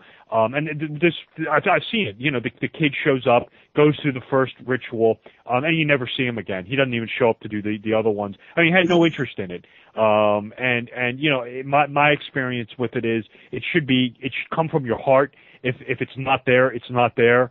And really, if you're interested in it, you should take the steps then, as we all did, as certainly I did, to investigate it and solicit it, because if you take this, it's the old line, knock, the door will be answered, open it and walk through it. And you can do it. I mean, anyone can do it. If you're genuinely interested in joining the Masons, you can do it. I mean, if you know someone who is, that certainly helps. But if you don't know anybody, you could certainly get in touch with a Grand Lodge and talk to them. I mean, and they will help you. I've done this numerous times for people who are out of state. I mean, I'm here in Maryland, so I can only recommend people to lodges here in Maryland. But I put loads of people in contact with state Grand Lodges to help them join. I have no problem doing that. And again, it should be of your own initiative. Right. It's better that way. It's a matter, and as with spiritualism as a whole, you're called to it. And if you're called to it, answer the call. It's a fascinating adventure. And if you're not called, then maybe this lifetime you're not meant to be called. It doesn't mean you're less of a person. It just means people are called in different. And the other thing that I think is so important to actually mention, each Blue Lodge is different. It'll have a different grouping of people in it. So if one Blue Lodge doesn't appeal to you, there are lots of Blue Lodges out there to investigate. So don't feel they're all the same, because they're not. I did want to, speaking of Masonry, I wanted to kind of go back a little bit to the National Treasure films, because they do have Masonry stuff all over the place there. Yeah, absolutely correct, Barbara. It's funny, it's funny because a lot of the interviews I do, I always wind up on the National Treasure movies, and people like hearing about it. I thought both movies were really good. I'm kind of disappointed that a third one hasn't come out by now. I would have thought so. I like them much better than. I thought the first two National Treasure movies, personally for me, I like them much better than Da Vinci Code and Angels and Demons. But that's just me personally. But no, it's National Treasure's an important study, because for a couple reasons. One is both movies do have Masonic symbolism in it. But I mean, the first National Treasure movie is a Masonic ritual. I mean, this is a movie that I talked about in Royal Arch of Enoch. I mean, that is the ritual. The Masonic Royal Arch of Enoch ritual is, the recovery or the restoration of the Masonic Knights Templar treasure vault, the subterranean treasure vault beneath the Holy Ground. I mean, well, what's the National Treasure movie? I mean, there it is. The discovery of the Knights Templar Masonic subterranean vault beneath the Holy Ground. And I love the fact that they said it in New York. That's a definite reference to the Royal Arch Masons under DeWitt Clinton, who was a former governor of New York State and a mayor of New York City. So, I mean, just great stuff there. The National Treasure movie, both of them are very important as well, because those were key movies. I mean, people forget that, my God, they're over 10 years old now. I mean, I think 12 years old. The first one, I think it came out in 04, maybe 05. But I mean, those were movies. When I saw them, I mean, I was like, oh my God, here it is. Here's this hidden movie symbolism, right before my very eyes, and no one was talking about it.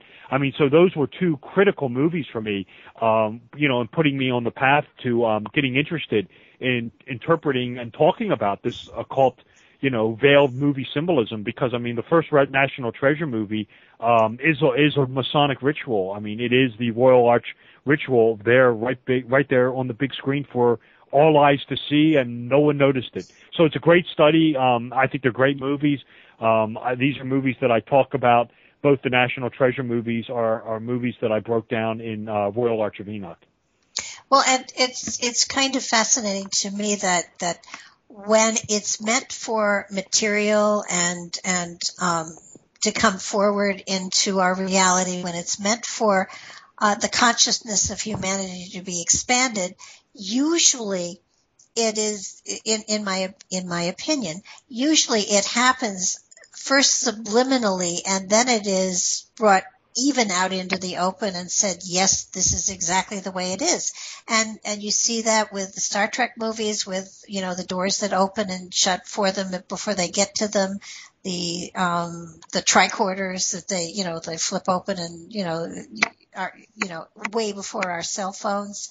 And I do feel that a lot of this material about opening awareness and transcending into a more spiritual society as a whole is happening in a lot of these movies. But we're getting it in entertainment. We're not paying attention to the message, as a whole that we're getting. And yet there is a tapping on the door, a knocking on the awareness of saying, hey, do you think maybe this could be? And the more you get, the more open you are to understanding the message that is coming forward, and an awareness that internally is awakening to the information that's being fed to us, so that at some point there's one of those aha moments that blows your socks off. Yeah, absolutely. I don't disagree with that. I mean, it's a fascinating study, and I just really love doing it. And I definitely think that, with this 20 years and research and going through the Masonic rituals, I was on another show on Revolution Radio, hosted by Solaris Blue Raven, The Witching Hour. And we were talking about it, and I really do believe that if you, I believe that the rituals of Masonry and its teachings can be conscious expanding. I think it can train you to see things that aren't there, and especially if you go through the rituals and then you do the research. At least for me, I definitely, I think that, going through the Masonic rituals and then researching and understanding it has definitely made me much more symbolically aware. I believe my consciousness has been somewhat expanded. I'm not saying I use 80% of my brain and I can move things around or anything like that. I just am when I watch these movies, stuff just jumps off the screen that 10, 15 years ago wouldn't have been the case at all. It's really just for me, helped me understand this, and I enjoy doing it, and I do believe that, Masonry, if you take the time and go through it and then really come to understand it, you will really, to me at any rate, that you understand that Freemasonry really is this sort of modern day mystery school. But it's different for everybody. And for me it was going through it, understanding what these rituals were trying to tell me, understanding the symbolism, which just opened my mind up to this floodgate, just, open the doors up to this, to all these symbols and the symbolic interpretation, and just applying it now to reality and to these movies and to the architecture. It's just something I've really enjoyed doing and producing books off of it. Now, let me ask you something. You've written, now almost 2 of the symbolism books, and then the Ark and the Arch of Enoch. I don't know why I keep calling it Ark, but Arch of Enoch. You're writing a work of fiction. Do you find that you are falling into the archetypes? Are you intentionally falling into them, or are they evolving from the story without your conscious manipulation? We were talking about this earlier today, and I'm glad you brought it up because this is really interesting. I'm writing this first work of fiction called A Pact with the Devil. This story, it came to me. I don't want to give too much of the story away. Certainly once the book comes out, I will. But this story came to me in a dream. And when I say a dream, it wasn't something like I visualized. I was sound asleep, and I dreamt this entire story. The characters, a lot of their names, and it was something. When I woke up, I remember getting up and going over to my desk and just standing there for a while, just making all these copious notes about this dream I had about the story, and I really liked it. I thought it was interesting. I thought there was nothing really like it. And what happened was, this was actually 3 years ago. In fact, it was almost 3 years ago to the day. This was around middle of April of 2013. And I'll just take you back in time. In April of 2013, I was in the height of writing Cinema Symbolism, the first cinema book. And I had this dream, and I woke up from this deep slumber. Why this is important is when I sleep, I generally don't dream. But this was so lucid, and so vivid. I mean, I felt like I was like just standing there just kind of watching all this and hovering over it, being this like omnipotent presence almost. And I made these notes, and I just was just taken in by this, and I started outlining it immediately. I started writing it. I wanted to write Cinema Symbolism. I wanted to get it done, so I thought, well, let me just start in on this, at least start outlining it.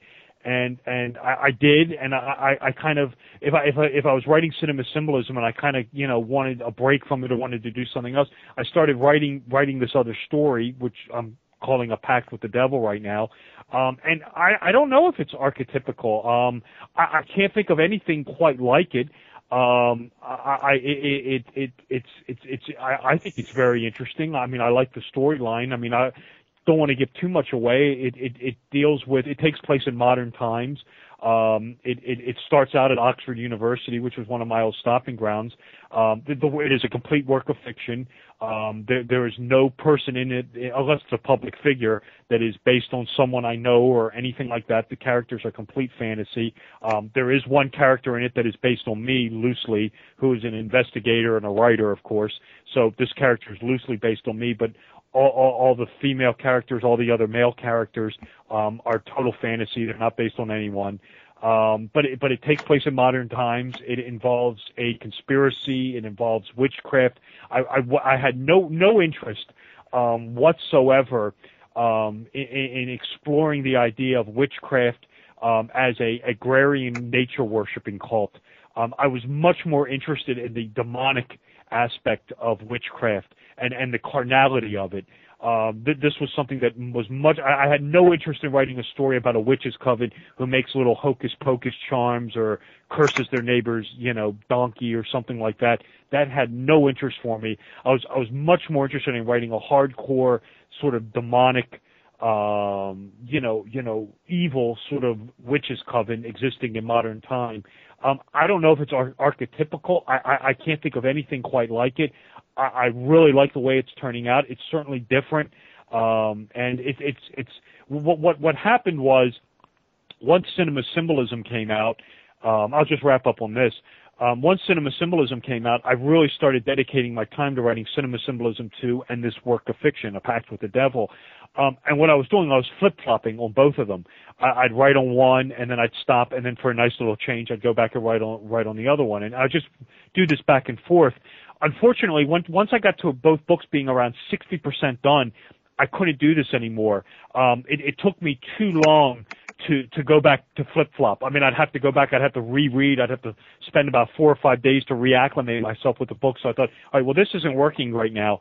So what I did was I thought, okay, let me put the work of fiction to the side, and let me just really knock out the movie book, get that done, get that out of the way, which is probably, like I said, around 85-90% done at this point. Once I get the movie book done, I can put that on the back burner, start proofreading that, start editing that at my leisure, and then delve right back into this work of fiction. So that's the way it's played out right now. But I'm real happy with it. I don't know if it's archetypical or not. I don't think it is, but I think it not being that, I think that may be a good thing. At least my take on it. Well, from what you describe, if someone had said to me, this happened and it's so different from whatever, it's not what I intended, but it works and I'm happy with it. I would say that you've got a sense of quote unquote channeling going on, where higher consciousness, in other words, that part of you that is, connected to the ether and whatever, is giving you a message of sorts and a storyline that will in many ways, put something out there of a positive nature for anyone who reads it. And so you could call it a text that is in many ways inspired. Doesn't mean that it's part of a Bible or anything, but inspired writing is where, a part of ourselves that has greater knowledge, wisdom, and input is breaking through the consciousness and the ego and saying, this is important for you to do. It's going to expand your awareness, and it's going to be, in a way, there's a message for people in this book. So, yeah, I mean, I do believe, I agree with that. I believe that, for whatever reason, I believe this story was given to me. I'm not sure why. And I do believe that I was supposed to write it. The book is it's odd. It has some comedy in it. I mean, it's not all, completely serious. But it's unique, and I really couldn't think of anything like it. And there are some aspects of it that I'm just going to keep to myself right now. But like I said, it's very. I enjoy writing it. I enjoy writing these characters, and I enjoy writing their dialogue.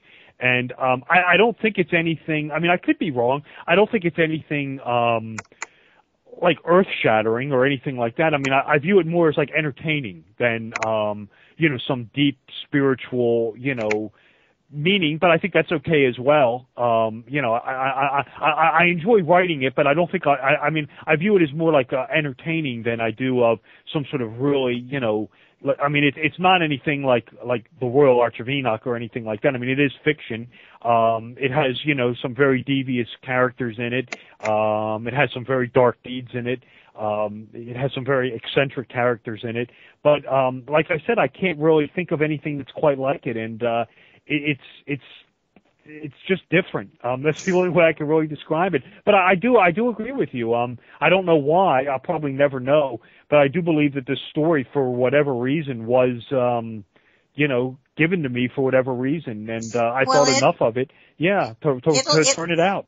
It'll probably take on a life of its own. I have a friend who did a book like this. She was inspired. The characters created themselves, and that's it. The characters created themselves, and in that case, it's coming from a place of greater creativity than you have on a conscious level, which is a really cool thing.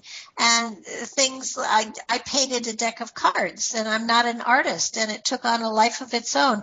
I think that there are times in our lives when we are comfortable enough so that we can put the ego aside and let material flow through us, that magic happens. And this feels like magic is happening. And for whatever purpose, I don't know, but I can almost guarantee it will take on a life of its own, and it will surprise you. Now, in what way, I don't know. I don't think you're going to be burned in, an effigy or anything like that. But I do feel that there's probably a message there that you don't even realize you're putting into it, so that when they make a movie of it, you'll sit back and you'll go, oh, my God, did I write that? And the answer is going to be yes, son of a gun. Yeah. I mean, it's definitely taken on a life of its own. And like I said, I mean, I just don't know where this came from. I mean, it was like it wasn't there one minute and it was there the next. And, I mean, like I said, the dream was just very lucid. I mean, I was given characters' names. I was given, I mean, some of it's of my own creation. I mean, it wasn't everything. But I wouldn't wanted it to be like that. I mean, you want to have, some input into it as well, and some, I mean, as I've been doing it, I've kind of tweaked it here and there and whatever, but I've stayed true to the dream, by and large. But yeah, I mean, it definitely had for me, and it still does to this sense of, that I was meant to do this, and that I was communicated this from some, wherever, for whatever reason that I may not even be aware of. Now, I don't want you to give anything away, but does this book come to a final conclusion, or is it open for a second book?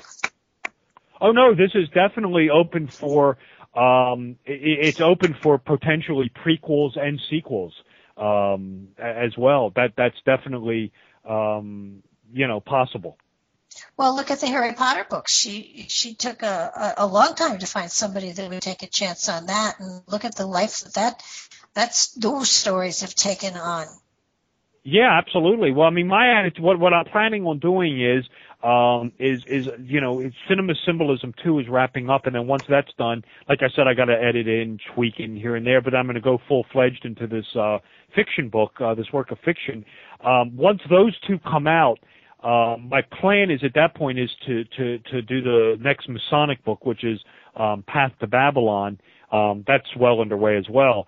And then I figure once that comes out, once that's done, maybe I can do like a sequel or a prequel to The Pact with the Devil, and maybe Cinema Symbolism 3, and we'll knock out Interstellar and some other goodies on that one. So that's kind of what, I mean, you never know what the future holds or anything, but that's kind of the way I kind of have this, sort of mapped out.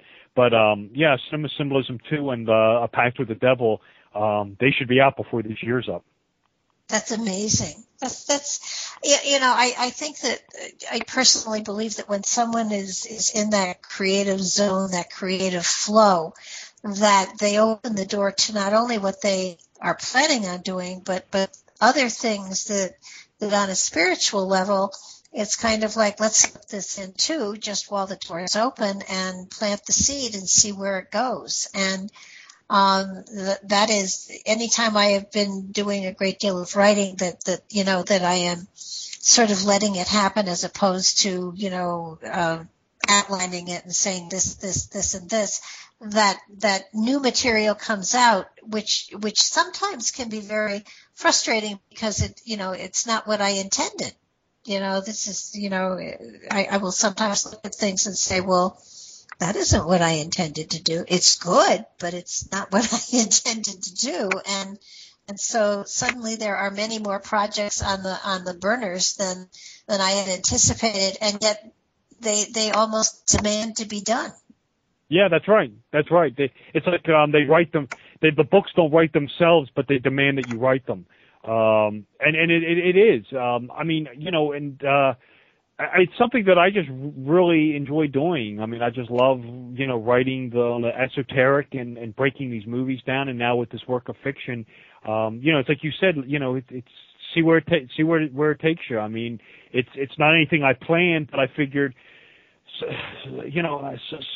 somehow or another, this thing wound up in my head for whatever reason, and let's put it out. I mean, it's not hurting anybody. Certainly, I'm not forcing anyone to read it, but I'm anxious. I'm anxious to get it out there, and I think the book is controversial. I mean, I seem to have this proclivity for writing controversy to a certain extent. And the work of fiction does have controversial elements in it, no question about it, but so does Cinema Symbolism, and so does Royal Arch of Enoch, so it's nothing new. But, right now I'm just plugging along and, kind of anxious to get both of them out. But, like I said, probably more towards the end of the year at this point, probably autumn at this point, maybe a little sooner. We'll see. Well, it just, things like this, when I have gotten into that zone, I found that suddenly I'm living on 4 hours of sleep and feeling more vitalized than I ever have been before. So, when that's you get true too. Yeah. When you get that kind of an energetic flowing, it's now I've not experienced a great many highs in my life. I mean, but I would say that the creative high is probably the highest possible. It does nothing but energize you. You feel phenomenal, and you have more energy than you knew existed, and there's no crash and burn. So yeah. Well, yesterday, I spent Easter yesterday writing, I was working on the movie book 2, and I was working on the chapter on David Lynch, and David Lynch, his movies, some of them are very heavy lifting. But no, that one, Lynch is, it was very, I got a lot done and I was real happy with it, but I was drained. I was tired. And like I said, when you're doing the movie book, what makes it difficult is you'll be doing it and you'll be writing it and you'll think of a piece of dialogue. So now it's not only the symbolism, but now I got to track down the dialogue. And it's constantly, watching the movie again and watching the scene. Believe me, if I could find the scene on YouTube, believe you me, that saves a lot of time. God bless YouTube. If I could find the scene on YouTube, that can be a godsend. But, I was doing the portion of the book on the movies that I was doing was finishing up actually was the David Lynch. I was doing 4 David Lynch movies. I was telling you this earlier today. His movies are very heavy lifting. Those things are just, mind benders, some of them. But it came out really well, and I was really pleased with it. But it did. Last night I was like a comatose or something. Well, that's something that I was kind of curious about too. You have outlined in at least the one book and in the Arch of Enoch, and then I'm sure in the next book, a tremendous number of movies. How many times do you have to watch a movie before you're really into grabbing the symbolism and where it is and what it relates to? Oh, multiple times. I mean, at least, I mean, I have to, I mean, for starters, this study cannot be done in a movie theater. That's out of the question. I mean, the movie has to be at my fingertips. You know, either on demand or the Blu-ray or the DVD where I can pause it, watch it, fast forward it, go backwards, forwards in it. But no, it takes me usually two or at least 3 times to really get a firm grasp. So some of them I can pick up on right away. And then sometimes you'll pick up on different things. Different themes. This happened with Black Swan. You know, I mean that's almost like a movie that I'm kind of like scared to watch. And it's not that it's like a scary movie. It's just I'm afraid that I'll see something new. I mean, it's like it'll never end. You know, and The Shining is the same way. It's one of these things that every time I watch the damn thing, I seem to find something new or something else new strikes me. And I'm thinking, oh God, you know, this happened to me with the first Cinema Book. I put it out and then I was watching Black Swan again. I was thinking, oh God, there's something, you know, I could have put in Cinema Symbolism that I missed out on. It was no matter. I'm covering Black Swan again because there's a whole alchemical storyline in that I'm taking one in Cinema Symbolism too. But yeah, I mean, I can, I'm not perfect either. I just did. I mean, my goodness gracious, I don't want to give this thing away, but there's this movie that came out in October last year called Crimson Peak. I don't know if you've seen this thing yet. I mean, this thing is just a study in of itself. I mean, this is without question, one of the most symbolically overloaded movies. I mean, this thing is esoteric symbolism on steroids. And I mean, this is a study in of itself. And it's in Cinema Symbolism too. But I mean, I've watched that movie a couple times. I have it here on Blu-ray. And it's just every damn time I watch it, I seem to see something new in it. So, it's multiple times with this. But if I have a Blu-ray player. I have a PS3, which is hooked up to the internet. Where this gets frustrating is you put the damn Blu-ray in. I mean, it takes you 10, 15 minutes to just get to the damn menu, on the Blu-ray because you got to skip through the internet pumps in like ad after ad and preview after preview. I mean, it's just constantly hitting the next button, and then finally, 15, 20 minutes later, I'm at the menu. Then I got to find the scene select, and but by the time I'm at the scene I want to watch, 20 minutes have gone by. So, like I said, if I could find the scene on YouTube and just pull it up immediately, believe me, that's a godsend. Okay, well, we're real close to closing here. Your website, real fast, is? My website is www.robertwsullivaniv.com. My name is Robert W. Sullivan IV, so it's www.robertwsullivan.iv.com. Okay, we'll do this again, Robert. Thanks a lot. Thanks, Barbara. Great show. Take care now. Good night.